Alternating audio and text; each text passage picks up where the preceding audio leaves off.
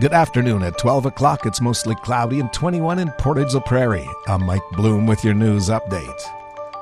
Shindico President Sandy Schindelman, originally from Portage-la-Prairie, heard the news of Ukrainian newcomers to the city who are in need of a home and stepped up to the plate. He notes helping immigrants is something that he learned from his father in Portage-la-Prairie.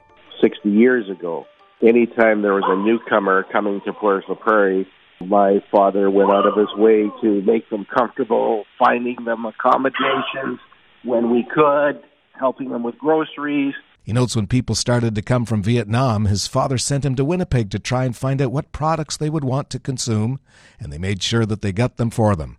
Adding, this is not new to the family. Schindelman says it's important to welcome these people into Portage.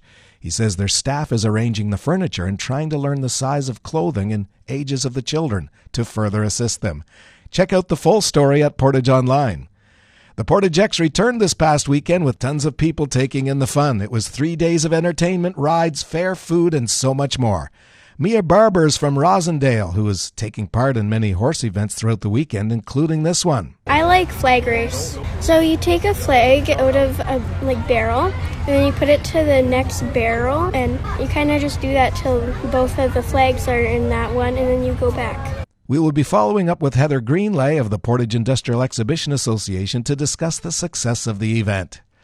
If you see news happening, share it with us instantly. Download the Portage Online app to your smartphone today.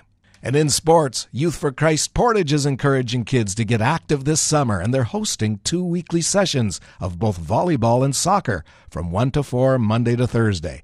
This past week was the start of it all, and sports program coordinator Nate Thiessen talks about the age group to which they're catering. We're aiming for 8 to 12-year-olds. We know there's not a ton of stuff aimed right at that age bracket. Generally, most of my programs are for high school students, so it's a great way to connect with kids that are going to be going into high school in the next couple of years. And I'm probably not going to turn away a 7-year-old or a 13-year-old if they come, but our aim is 8 to 12.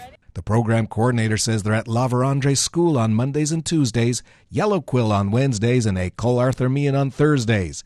He notes the program runs until August the 11th and is completely free. And that's your local news. Today's a mix of sun and cloud, chance of showers late this afternoon along with the risk of a thunderstorm. Wind will get up to 50, high of 26, feeling like 31 with the humidity. Tonight, partly cloudy, that chance of showers continues along with the thunderstorm. And then clearing. Wind getting up to 50, and that'll become light with a low of 16. Tomorrow's sunny, and it'll become a mix of sun and cloud in the afternoon. Wind will get up to 40, high of 26, feeling like 30 with humidex. Tomorrow night, clear and a low of 15, and sun continues on Wednesday with a high of 29. Wednesday night, clear and a low of 19. Around the region, Brandon's mainly sunny and 21. Winnipeg has a light rain shower and it's 20. Here in Portage, it's mostly cloudy. Humidity 72%. Temperatures 21, feeling like 26 with the humidex. From the Portage Online Newsroom, I'm Mike Bloom.